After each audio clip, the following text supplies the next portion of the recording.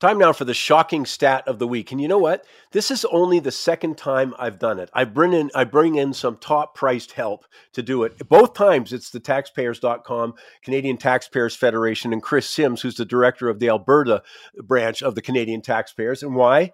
Because they do terrific work. I mean, they're doing work that you just don't find anywhere else. And it's all on behalf of the taxpayer. Just like anything I do in this program, you can decide if you like your taxes going that way or not or whatever. But I think you need the information. And I'll tell you, taxpayers.com gives you that. Chris, first of all, appreciate you spending time with us. Thanks so much for having us. We appreciate it. Well, so let's start with this. This is the shocking stat. Of course, we've had inflation. We see, sort of an average 5% wage gain over the last year and a bit, but that's not what's happening in the public sector. I was actually blown away by some of the work you did, and the others in the Canadian Taxpayers Federation on how much we've got our public sectors asking for right now. And of course, it's going to cost the taxpayer. Yes, it will. And it is an up to 47% increase in pay that PSAC, the Public Service Alliance of Canada, is asking for. And you heard that right. We didn't stutter. Yeah. 47%.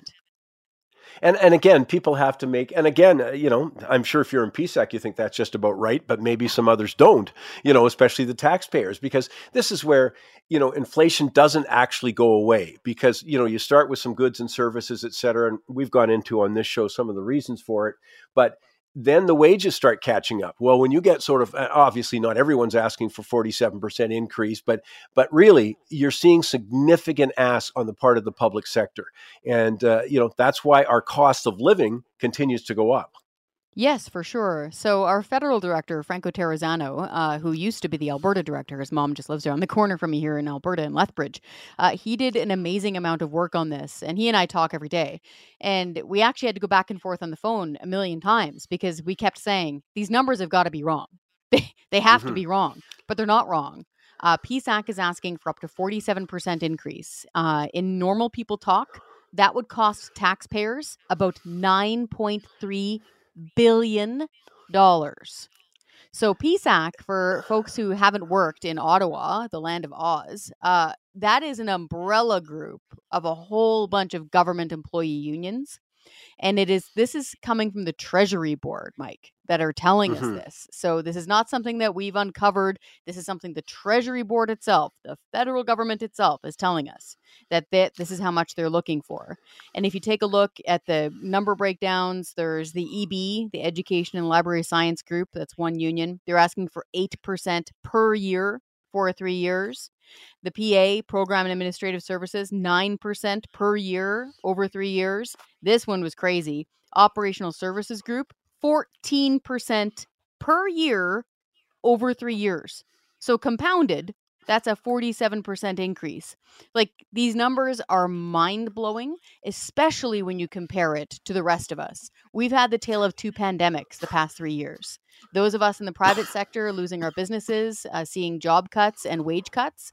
But in the government sector, they've been getting bonuses and pay hikes. It's also in sharp contrast to what we've seen in the private sector in terms of technology enhancing productivity. So, I've done some charts recently where they showed how, companies are basically doing a heck of a lot more with less. Well, it's absolutely the opposite. You want a good bull market? Well, look at government employment. This is just part of it. But the other side, of course, that you guys have been looking at too, which is the huge growth in consultants, that don't report like these unions do, not report to the Treasury Board. It's just a bill that gets presented. No one knows quite what we're getting for it, although I do know specifically that some consulting firms are hired to look at the work of other consulting firms to see if anything happened. But people have to get that. So it just compounds. I mean, the growth in the government, as I say, it's a big bull market. But Chris, back to what you were saying, the other part that's so important is when you hear there's an 8% wage increase request, but it's compounding. That's really a key. Compounding usually over these 3 years, or a 9%, as you say, program and administrative services. Or, yes, I'm still sitting down, 14% for 3 years, each year for 3 years. And again, that's what I just want to make sure. But as you said earlier, this just translates to more money, and all of it's borrowed. I mean, it's not like the government's flush with cash. No, every nickel of this is borrowed. We have unmoney right now. We are more than $1 trillion in debt. So we have negative money. We have to pay interest, which is going up, by the way, thanks to these deficits and inflation and printing money. And we don't have the cash. But turn around, these government unions don't even blink. They're saying, yeah, well, pay up. 47% increase. We have to point out also that just last year, they handed out about $171 million just in bonuses. And this is to the federal government employees who achieved less than 50% of their objectives.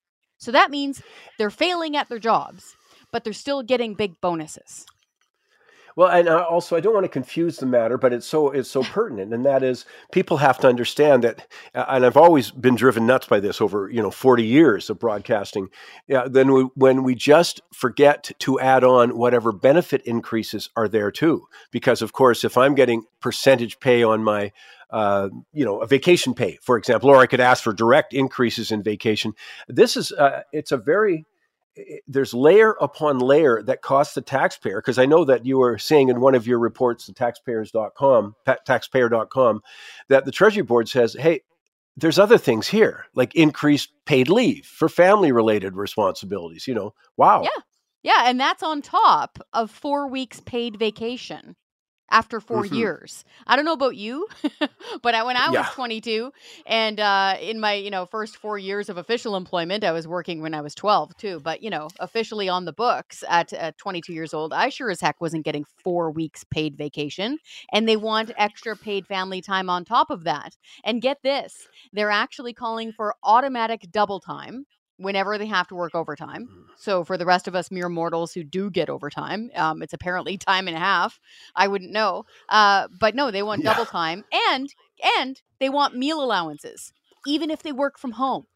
So if you have to get up off the couch and trundle over to the refrigerator and make yourself a sandwich, they want taxpayers to pay for that too. Like, these demands are crazy.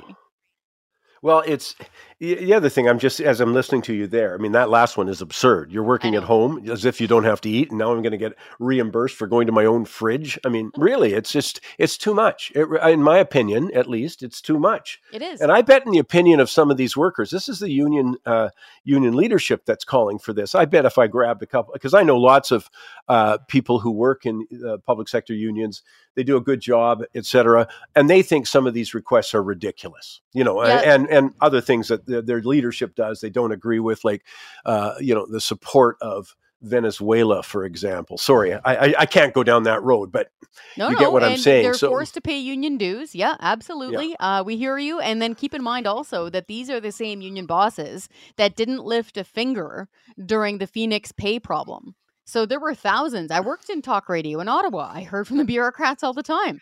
There were thousands of people who were either not being paid at all or were being paid way too much, and they were panicking because they had to save every single cent of it in order to pay back. These union bosses couldn't be bothered to open their mouths for more than a year and a half with their, brothers and sisters, quote unquote, not getting paid at all. So yeah, these union bosses are asking for way too much. And get this, they're threatening to strike.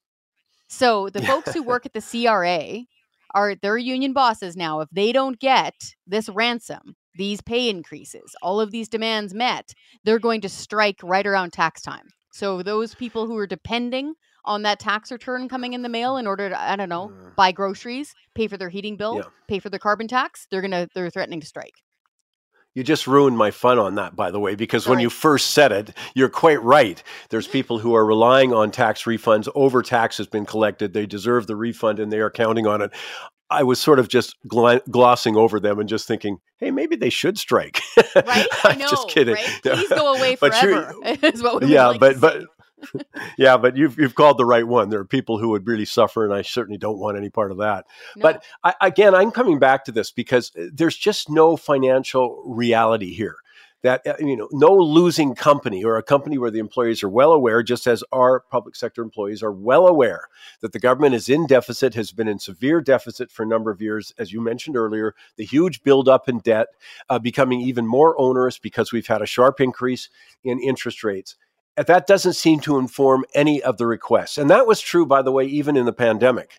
But as you say, many people got, just the two-tiered system we've got, that it's always thrown at us, two-tiered system in healthcare. Well, I'll tell you, there is a very different sort of set of rules if you're working in the public sector, especially in Ottawa, compared to, I'm thinking of self-employed people must be ripping their hair out here. They don't get time off. They're always on call. They don't have, family leave, et cetera, that kind of thing in the way you were discussing earlier. I mean, the list is a long one. And by the way, they have the privilege of paying this year nearly $8,000 in Canada Pension Plan premiums if they just make 64,000.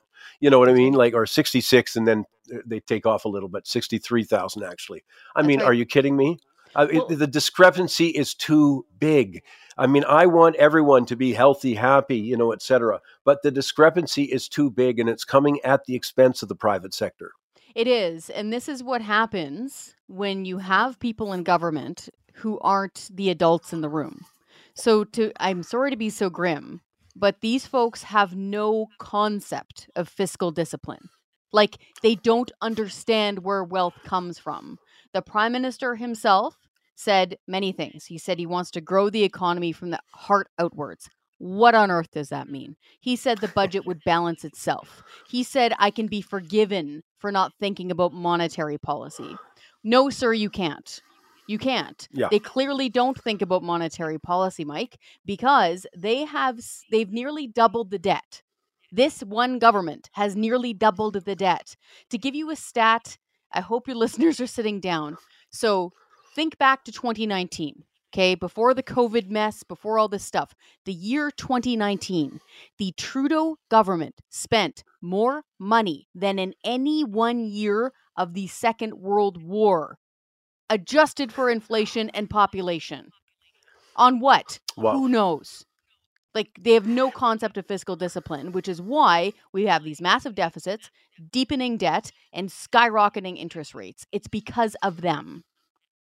Well, it's interesting. I was asked, we did our big World Outlook Financial Conference on the weekend, and we had, off the top of my head, I think we had 3 people come up from the States. I mean, of course, markets are global, talking commodities or whatever. And they asked me, and they said, I mean, they couldn't discern not just a fiscal plan, but a plan for economic growth. Like, what's your plan? What's your deal here?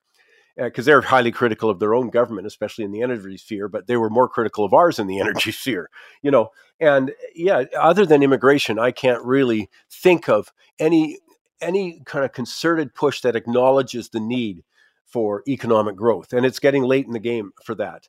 But again, I'm going to come back to something here quickly, Chris, is that keep in mind, our MPs gave themselves 3 raises during the pandemic.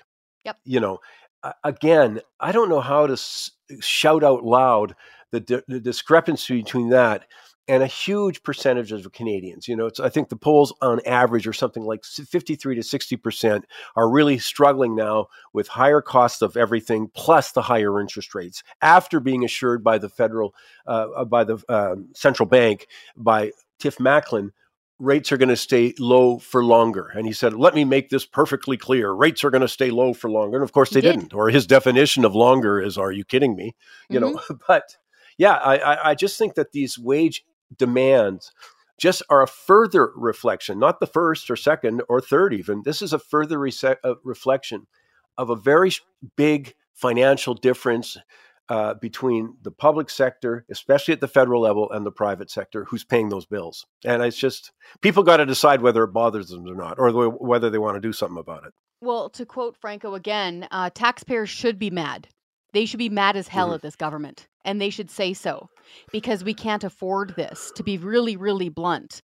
To put it in perspective, like, look at the most recent thing that we found out about them, right? With this just transition nonsense. The numbers attached to that are just mind-boggling. It's potentially affecting more than 2 million jobs. If you add up the salaries just of those 2 million something jobs, it's $219 billion a year. They reference Scotland as doing a good job. This is their own language and their own numbers, Mike. They reference Scotland with their Just New Deal as being a good thing to do. If you put that in Canadian context, that's $37 billion. They could call Yeah. this thing Just Kill Alberta.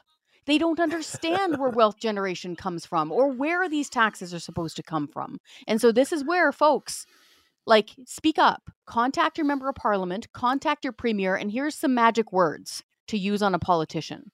Tell them that you will not only not vote for them yourself, you're going to door knock against them in their riding if they don't stop this. That'll pay attention because they might have their job threatened. Well, it's interesting. I mean, I've always said this, policies always have consequences. And a Yep. lot of times we ignore them until they hit us. But policies all have consequences. And the one that, in this is an overriding thing, the fact that we don't value economic growth as the foundation of our standard of living, that will have consequences. It already is, for now, about half the population. Their standard of living is getting lowered because of the rising cost of interest rate, rising cost of goods and services. So it's already impacting a good chunk. Others, not as many. I mean, a portion of those people, but they're going to be out of their house. We have a recent poll by Yahoo Maru saying that 45% of people on a variable rate mortgage said that they could only last about another 8.3 months at this rate. People on a fixed said about 9.7 months. In other words, they better start looking for a realtor. And it's all because, I mean, these are all, it doesn't matter, fingerprints are all over government policy on this. But I just think, again, sorry, I'm being a broken record here. No, all I good. just come back to that's the environment that we're getting these kind of wage demands. And even with inflation high, like inflation's certainly going to drop. They're going to have a base month effect, meaning we'll compare our May gasoline rates with what we had last May, which were phenomenally elevated, and through the summer. So inflation always falls down once you start comparing to those inflationary months. So we're already going to get that. We're already seeing it slow down over 3-month periods, et cetera. But it doesn't matter. The cost of living doesn't, Yes, as I said to Michael Levy. Yeah, exactly. So I just think it's a very tough time and we need a lot more realism. And unfortunately, it's already come home to bite. But I got to say to you, Chris, you guys do great work on behalf of taxpayers. And people can, as I say, take it or leave it. They're not worried about this. They are worried about it. They think, 27%, 47% over 3 years sounds about right. Fair enough. But you should know the numbers. And the place to go is taxpayer.com. Chris, thanks so much for finding time for us. Thank you so much for caring about this, Mike.